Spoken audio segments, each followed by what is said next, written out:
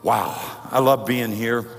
As we go back over the previous series that we've been in, it's been a really important time as we begin to take a look at Summit Church and ask the question simply this: what kind of church? What are the characteristics? How do we see the church that God wants Summit to be? Did you get that? That's different. And I even made the mistake some time ago, and you probably heard me when I say, let's determine what kind of a church we should be.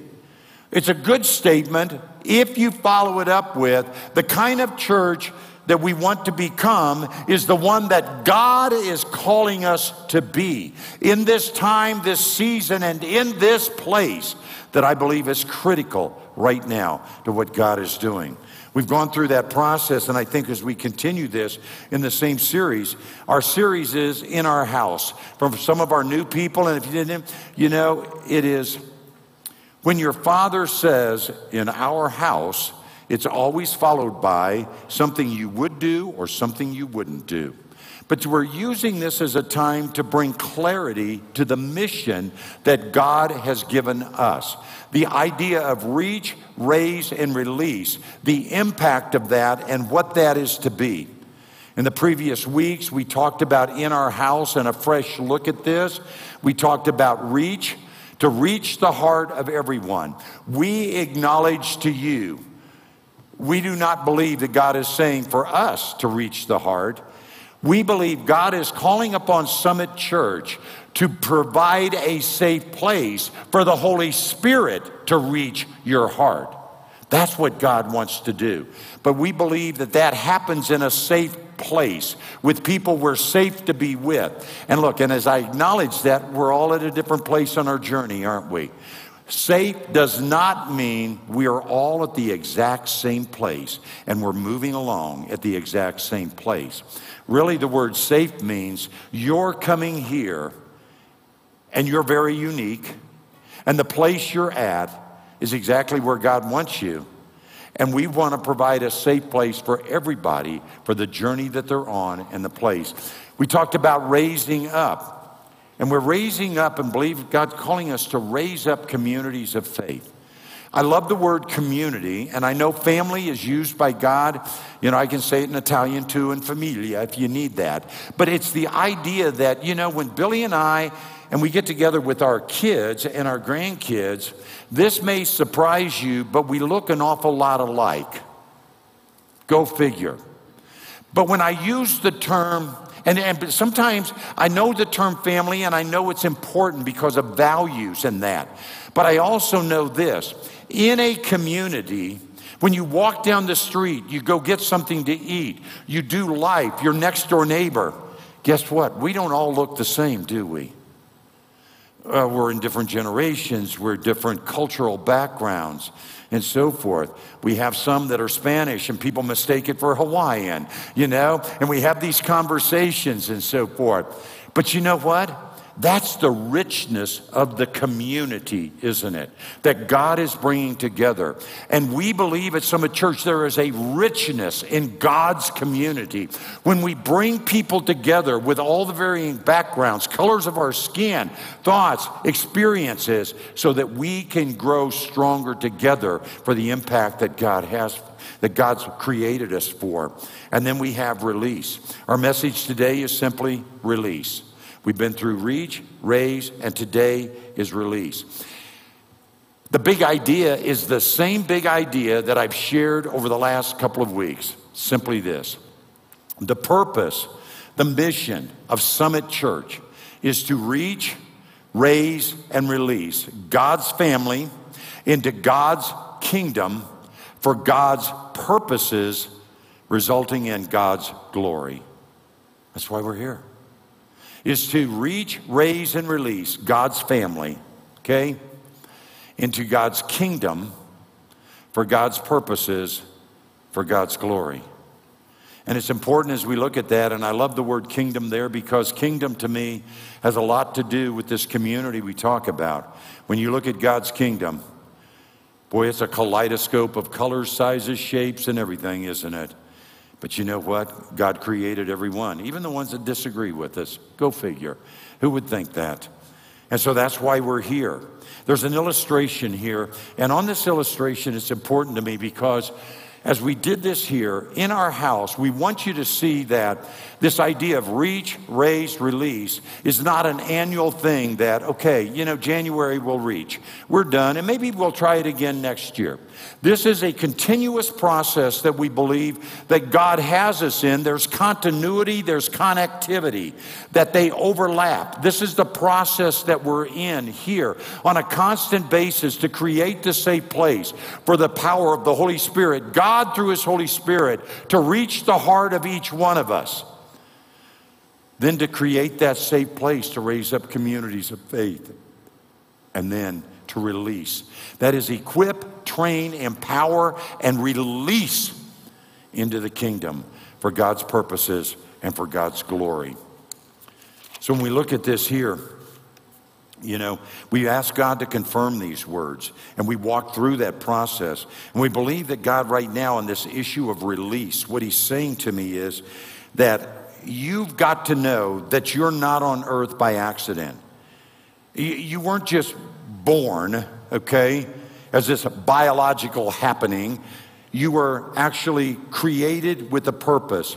You exist by divine creation for a divine purpose. You exist by divine creation for a divine purpose. That's what God's done with each one of you here, wherever we're at on the journey on this thing. And when we look at this, your heart beats because God put a beating heart inside of you. God did that. You breathe because God created you to breathe and gave you the air to breathe. God did that. And it wasn't by accident. You are one of God's masterpieces. Man has tried to reproduce this process, create this, clone this. Man cannot do what God has done, and you are one of God's masterpieces. And the child that you're carrying is one of God's masterpieces that He has entrusted to you and that husband of yours. Just thought I'd throw that out. She knows who I mean. Maybe she doesn't, but I think she does. But you understand, you are one of God's masterpieces. And not only did God create you with a purpose, right? For a purpose, God gifted you specifically for that very purpose. You were created for this. You understand? And James 1:17 tells us this: every good and every perfect gift is from above, coming down from the Father of lights, with who there is no variation or shadow due to change. We jump to the very end of that, by the way, and it says God doesn't change. Some people say, I had a purpose, but I guess I blew it. No, you didn't. If God doesn't change, the purpose in creation, divine purpose, that hasn't changed either, okay? God redirects us. So there's some sitting here going, you know what? I thought at one time I had a purpose, but I missed that. No, you didn't. No. Because God doesn't put a void, canceled. I changed my mind on your purpose, your creation, and why you're here. And for many cases, God's just unraveling and kind of unpeeling that. Each of you has been given gifts, right? And some have that feeling that God didn't really gift them. And that's not true. We either have to believe in a holy God that created us and created us with a purpose and with gifts for that purpose, or here's the other part. If you don't believe that, here's our only other choice.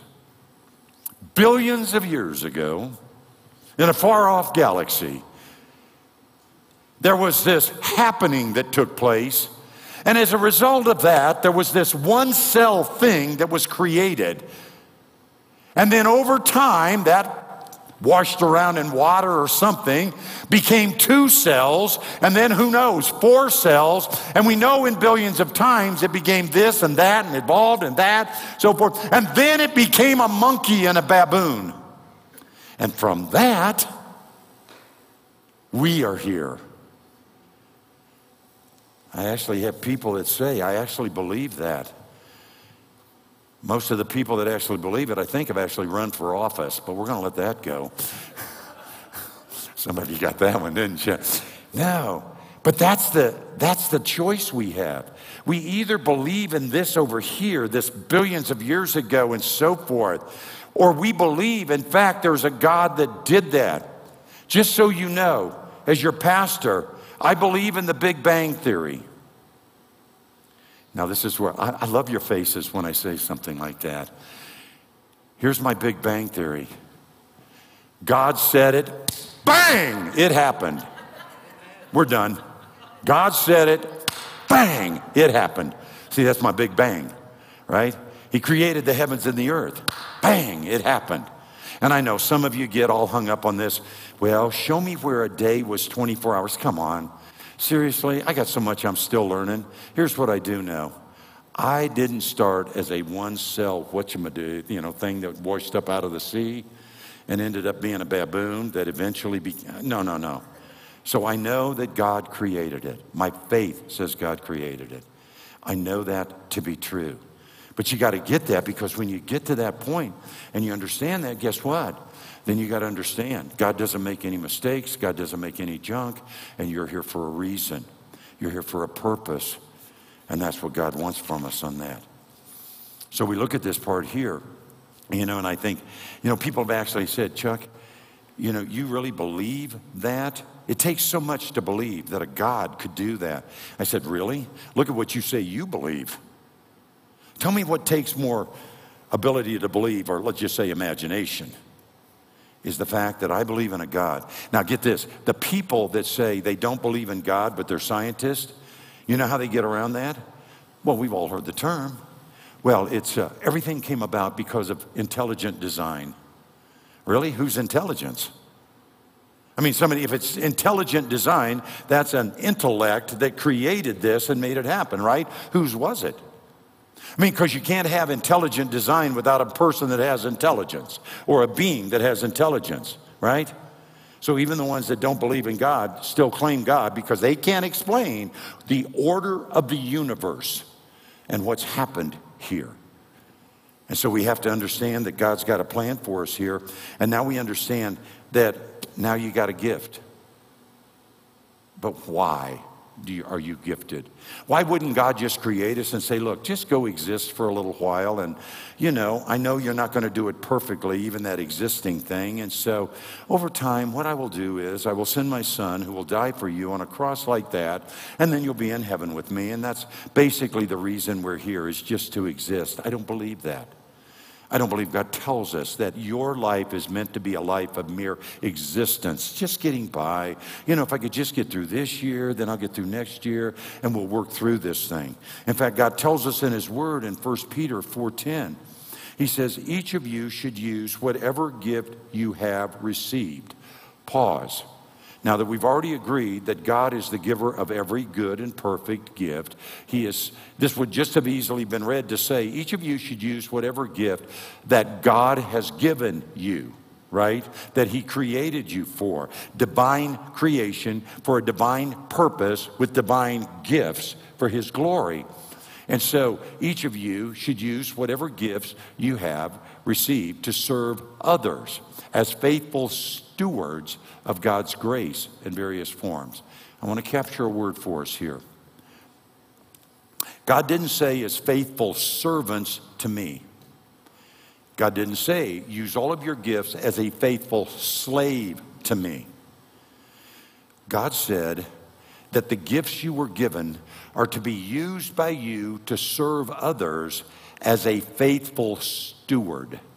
Now, that word steward has a very specific meaning. It means that you have been entrusted with something.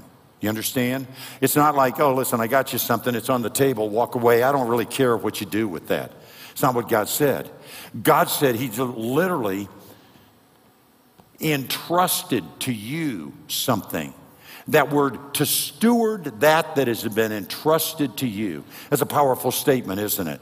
That is far different than saying, folks, here's what I want you to do as your pastor. I just want you to start using your gifts and serve somebody.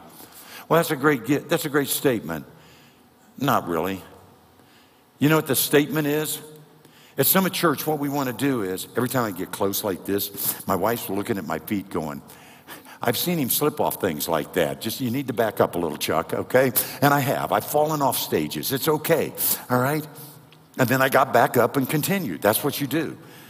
But see, what God's saying is, it's not a gift that he gave you with this huge burden on it, right? Now serve others. It is this mentality that God says, do you know how much I love you? Do you know how much I trust you? Do you know how much I believe in you? You're my son and my daughter. Do you know that I want to entrust this to you because that's how much I love you. That's how much I trust you. That's how much I believe in you. And I want you to steward this aspect of your life because it is the good and perfect gift that could only come from a good Father that creates us. And you know, in Matthew 25, some of you are wondering how I'm reading this and my glasses are on my head, right? I put it in really big font because I don't like the glasses. It dawned on me that I didn't have my glasses on. Okay, we'll just work through this. If I can't be real here with you, the rest of it doesn't matter.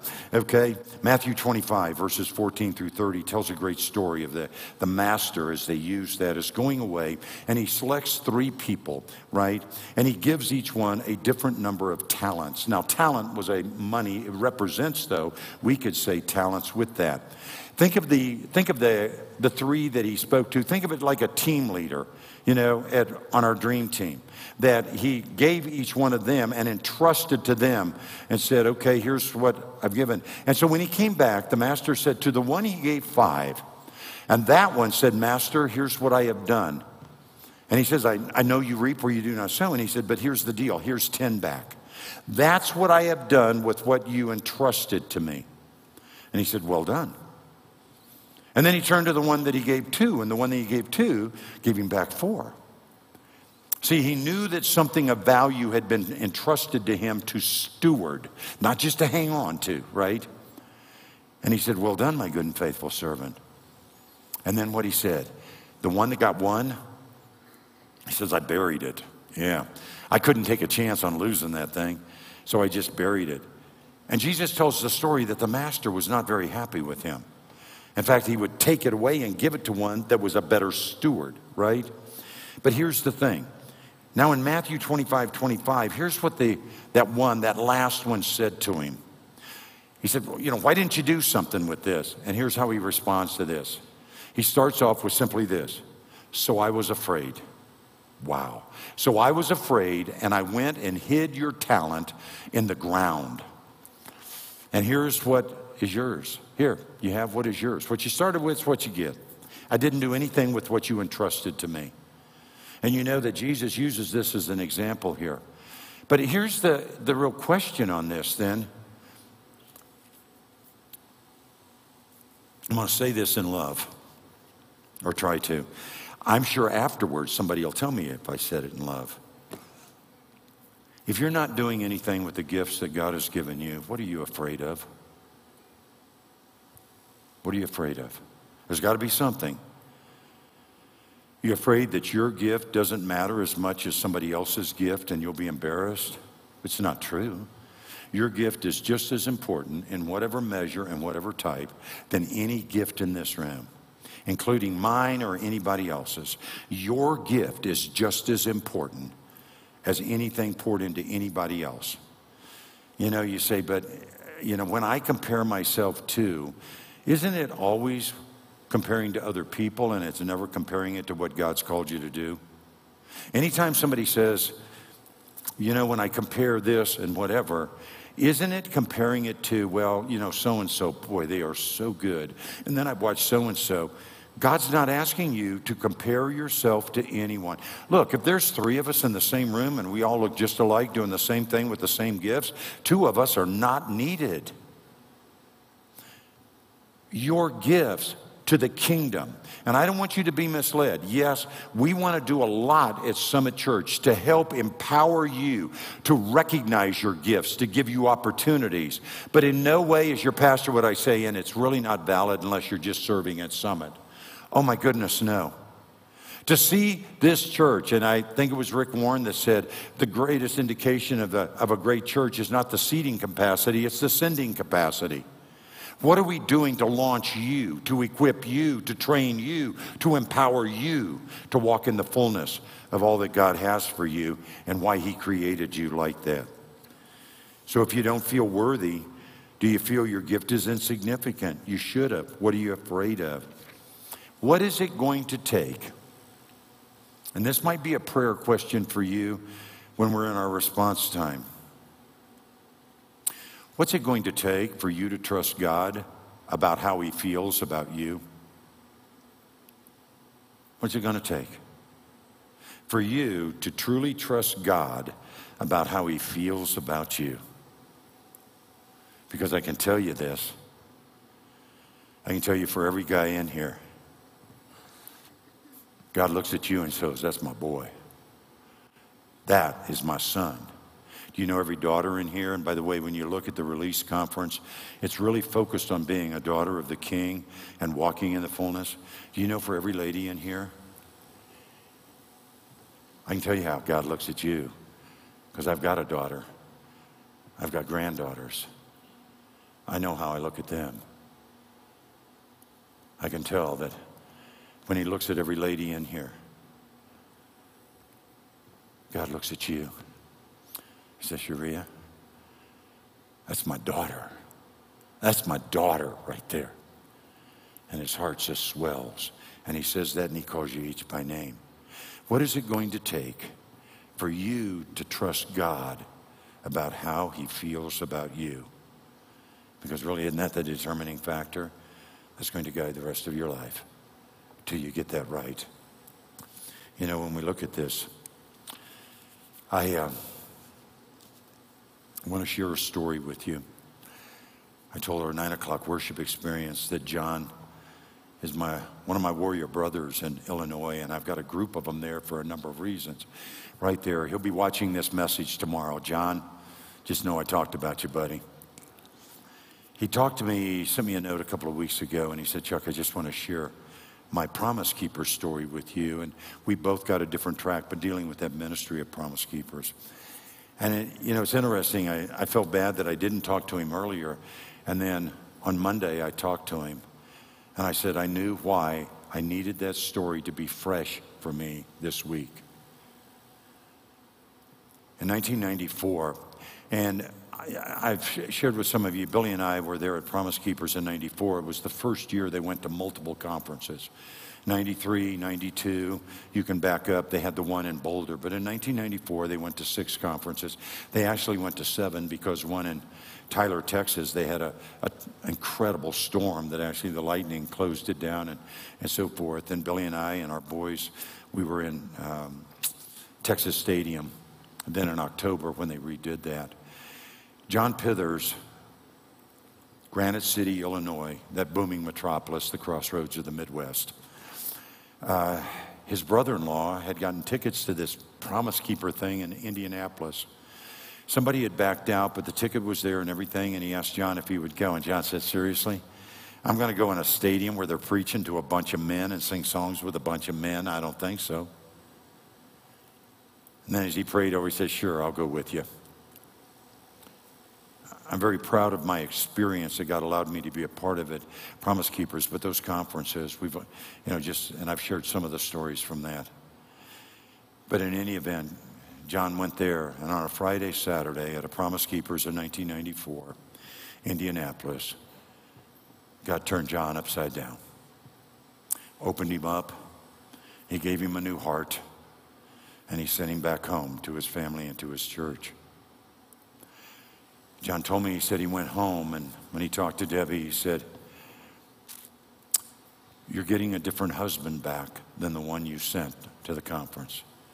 And he couldn't hardly explain it. He told his kids, 2 of them, a son and a daughter, you're getting a different dad back than you one that you sent there. You know, it'd be good if the story stopped there and we could just say, boy, isn't that great how God takes something like that and changes one man's life.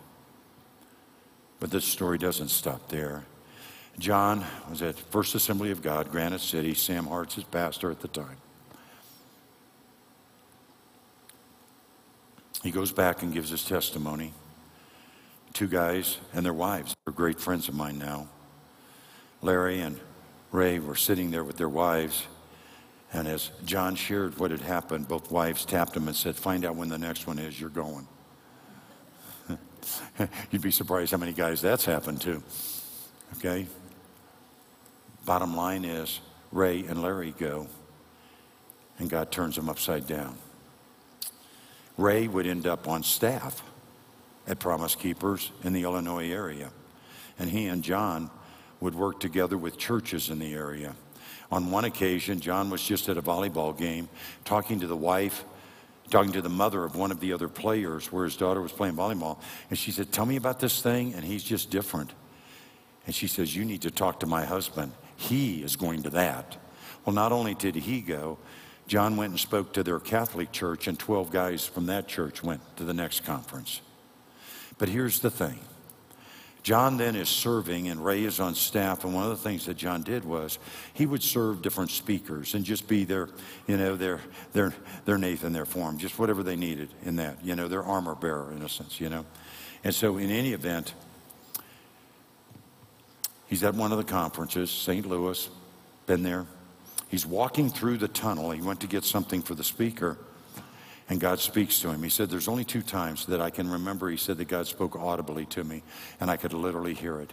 One time he was working on a railroad track, and the guy before him had shut off the alarm on the track because it was bothering him at night. As the train would go, the ding, ding, ding, and all of that. So he just shut off the switch. I mean, it's dark, who cares? The next day, John is working on the railroad track, and as clear as anything, God spoke to him and said, "John, get off the track."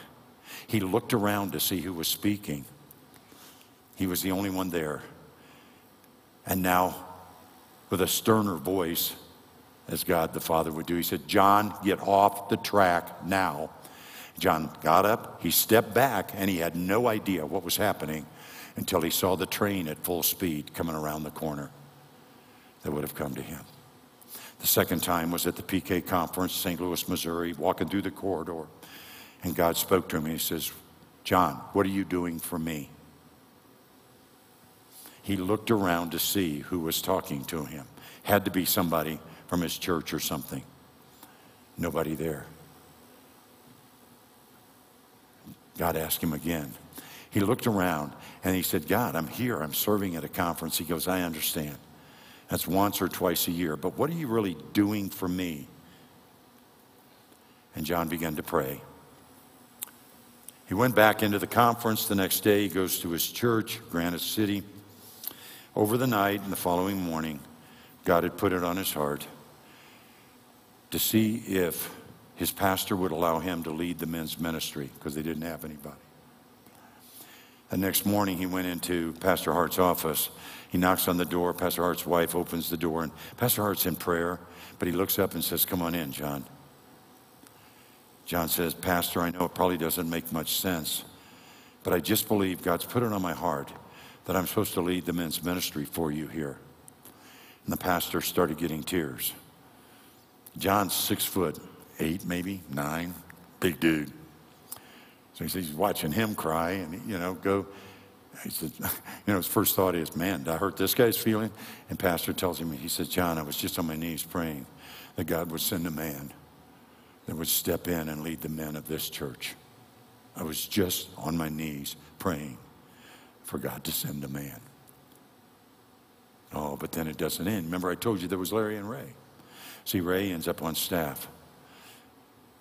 In 1998, April, Ray I had met on a couple of occasions. He was in a different area, but we had known each other.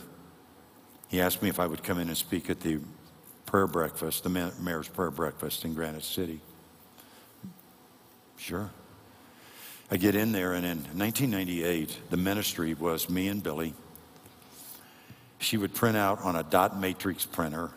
What are the 3 guys or ladies that know what I'm talking about there? Okay, got it. There you go. Dot matrix printer. And then I would fill in my schedule. And Ray said, "Chuck, let me see that schedule," after I talked about the ministry. He says, "Who's helping you with this?" I said, "Ray, Billy runs the office. She's got the accounting. She's got all of the admin, everything. And I'm out trying to develop the ministry. He goes, no, seriously, who's helping you? As men, I said, you don't listen very well, do you? And I think his wife was in the other room going, no, he doesn't, but that's another story. I just talked to them on the phone this morning coming to church. And he says, you can't do this by yourself. I said, no kidding, Dick Tracy. He goes, well, what's your next thing? And I was to be in Knoxville, Tennessee, speaking at a conference. He goes, okay, I can help you for a season, April 1998. Ray is still on the board. I just talked to him, and he and I will be in Detroit together ministering to men in March. He says he keeps praying for a release, and I keep praying that God won't release him, and he's still with us. Tell me who the prayer warrior is. Okay. In the years since 1998, from John Pithers to sharing a testimony to Ray going to his first conference, he and I connecting then, Ray and I have traveled to 6 foreign countries and 35 states across America, sharing the gospel, and the number of men that God has reached because of Ray himself just being there, we can't even begin to count. That's the story of a man that went to his pastor and said, God put it on my heart to operate in my gifts. And the pastor is saying, buddy, I will release you to do that. You have no idea how desperate I have been and crying out to God. I believe with all of my heart, every one of you have a reason to be here. Every one of you have a reason to be here. I'm not going to sit here with a list of things and say, Luke, this is what you need to do. Glad you brought Lily and Elaine. Elaine, come next week. I've got a job for you too. Same with you, Travis. See you next week, buddy. Okay? But I don't have that. Here's what I do have. I have a church that God has given me and Billy the privilege of being here with, and I am desperately in love with Jesus, which forces me to be in love with you. I am desperate about wanting God to reach each one of us, that we can be a church that equips and trains, empowers, and launches for God's glory. That's the desire of my heart in this church. And so I'll come back to the same question in a sense. What's it going to take for you to trust God about how he feels about you? What's it going to take for you to say, I think I'm ready to do something here. God, use me. And maybe Summit Church can help you in that process because we want to. Starting next week is the growth track. Each week, it's designed to help you identify gifts. It's designed to help you see, but it's not designed to keep you in our little world right here. It's designed to equip you. And if that's serving here at Summit Church, believe me, God's got great plans. But if that's what it takes to equip you to say, I've been after something that God sent me to a long time ago, but I just haven't done it yet. We want to be a part of that, saints. We want to be a part of that in your life. Do you understand? And so when we look at this here, we're going to transition now. We're going to go into a time of response, but we're also going to take communion together. Let me tell you first on this. In our time of response, we're going to have our prayer team on both sides. The cross is there. And I asked you before, would you take a look at that board when you go out and maybe you just pray right there and say, God, what are you telling me about this church? What is the characteristic or the sentence? But at this point right here, we want to help you respond. And one of the things that we feel very committed to is that God is calling us to obedience. There are 2 sacraments that God has given us. And for many, the word sacrament brings to our minds the idea of something in Catholicism or an Orthodox or liturgical. A sacrament is really a holy, sacred, that's where we get it, sacred act that we're doing in obedience. What God is telling us with that is a sacrament. And we did baptism last week.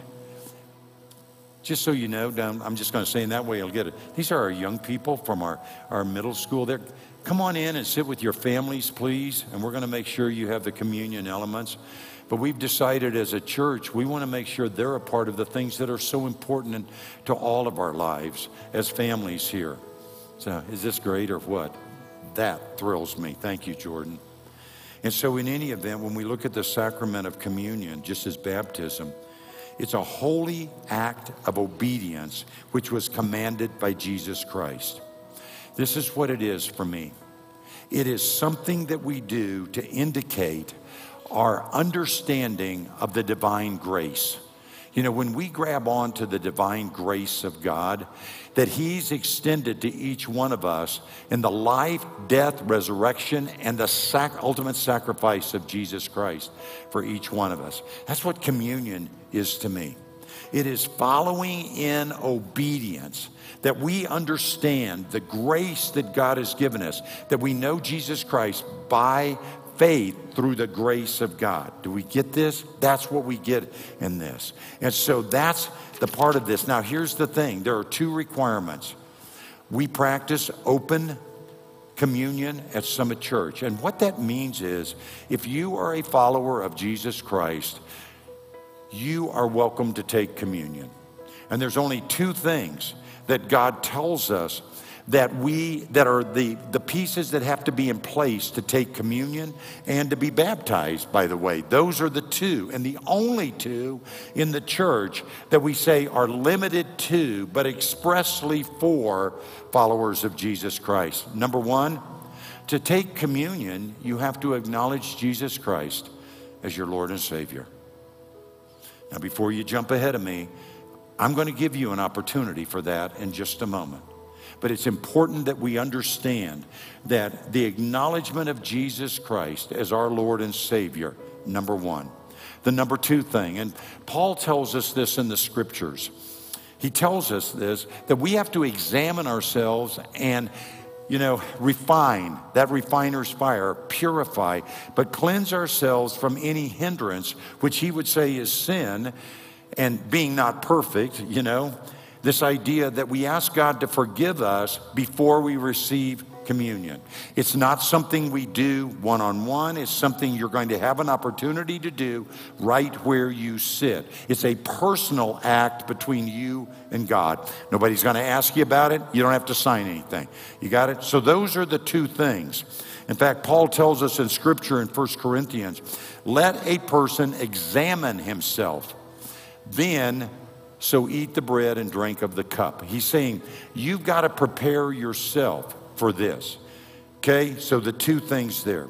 As I said here at Summit Church, we practice open communion. Meaning today, if you say, I know Jesus Christ as my Lord and Savior, and we'll have a moment that you can take away anything that you feel like is a hindrance from that. I'm going to do two things as we pray here and so forth, and we'll have the opportunity if you don't have the cups. But here's the very first thing. I'm not a complicated guy, and we're not going to do emotionalism and kind of bait and switch. I'm going to ask you directly, do you know Jesus? Does Jesus know you? Before you would take the cup with the bread and the juice, do you know Jesus, and does Jesus know you? So here's what's going to happen. I like to just tell you in advance what I'm going to say, and I'm going to tell you in advance what's going to happen, okay? In just a second, I'm going to ask everyone to bow their heads with me. I'm going to pray and ask God through the power of the Holy Spirit to connect with you. And I'm going to ask you a simple question. Do you know Jesus? And does Jesus know you? If you're watching us online, I'm going to ask you that same question for you right where you're sitting. But I'm going to ask you that. And then I'm going to say, if there's anyone in here that does not know Jesus Christ as their Lord and Savior, who died on a cross for you, and today is your day, I'm going to ask you to acknowledge that and raise your hand. That's all. Nobody's coming to you or anything. I will ask you. So if anyone raises their hand, we have packets and gifts for you at each prayer table. That is a gift from us.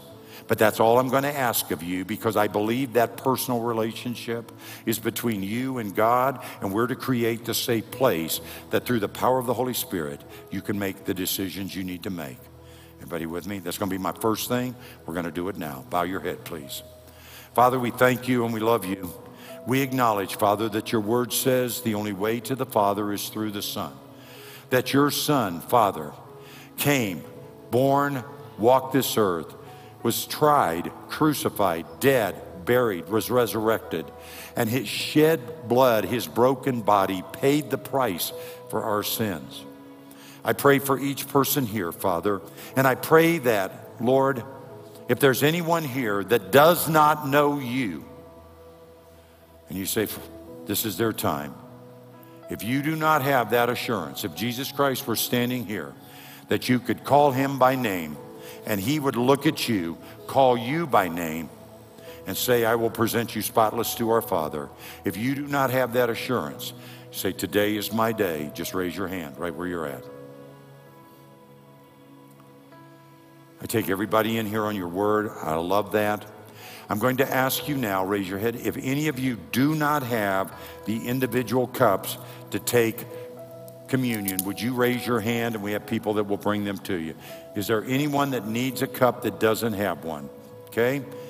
Now here's what's going. We have 1, 2 right over here. Good. Please. Thank you, Rob. Anybody else need a cup? Now here's what we're going to do. We're going to go back into a time of prayer, because in that time, I'm going to ask you to seek God's heart and say, Father, is there anything that I need to confess that is keeping me from being with you? Okay? So if there's anything there, and you confess that to God privately right where you're sitting, while you're doing that, I'm going to have the privilege of serving our team up here.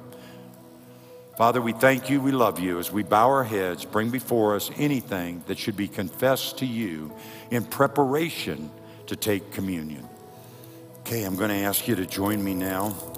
The very first thing we're going to do is, if you will take that first thin piece off the top, that will give you access to the wafer, to the bread.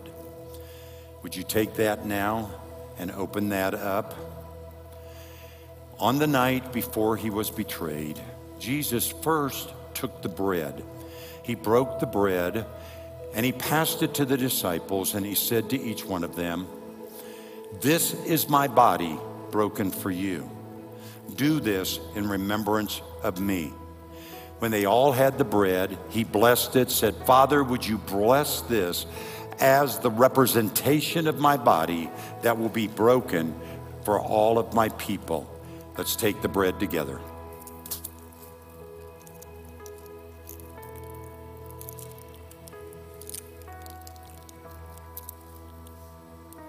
Likewise, after the service, he took the cup of wine and he blessed it and said, Father, bless this, the shedding of my blood, literally, to cover the sins of all of your people. And then he passed the cup and he said to each one of them, this is my blood that will be shed for you. Do this in remembrance of me. Literally, when we listen to it, it is, whenever you do this, remember me. Let's take the cup together. For me, it is important to remember that the bread and the wine were served at every meal in Jesus' time. And what Jesus was literally saying, and his encouragement to us, is simply this. Every time you do this, remember me and the sacrifice I am making for you. As our worship team leads us back into our worship experience, I just want to thank you for being here. I want to encourage you. Ask the questions that only God can answer for you. If you need prayer, our team is there. Father, we thank you, we love you, and we praise you, Father. Father, we ask you, touch each one of us through the power of your Holy Spirit, that we would hold nothing back from you. And we ask all of this in the wonderful, precious, incredible name of our Lord and Savior, Jesus Christ. And all of God's family said, amen.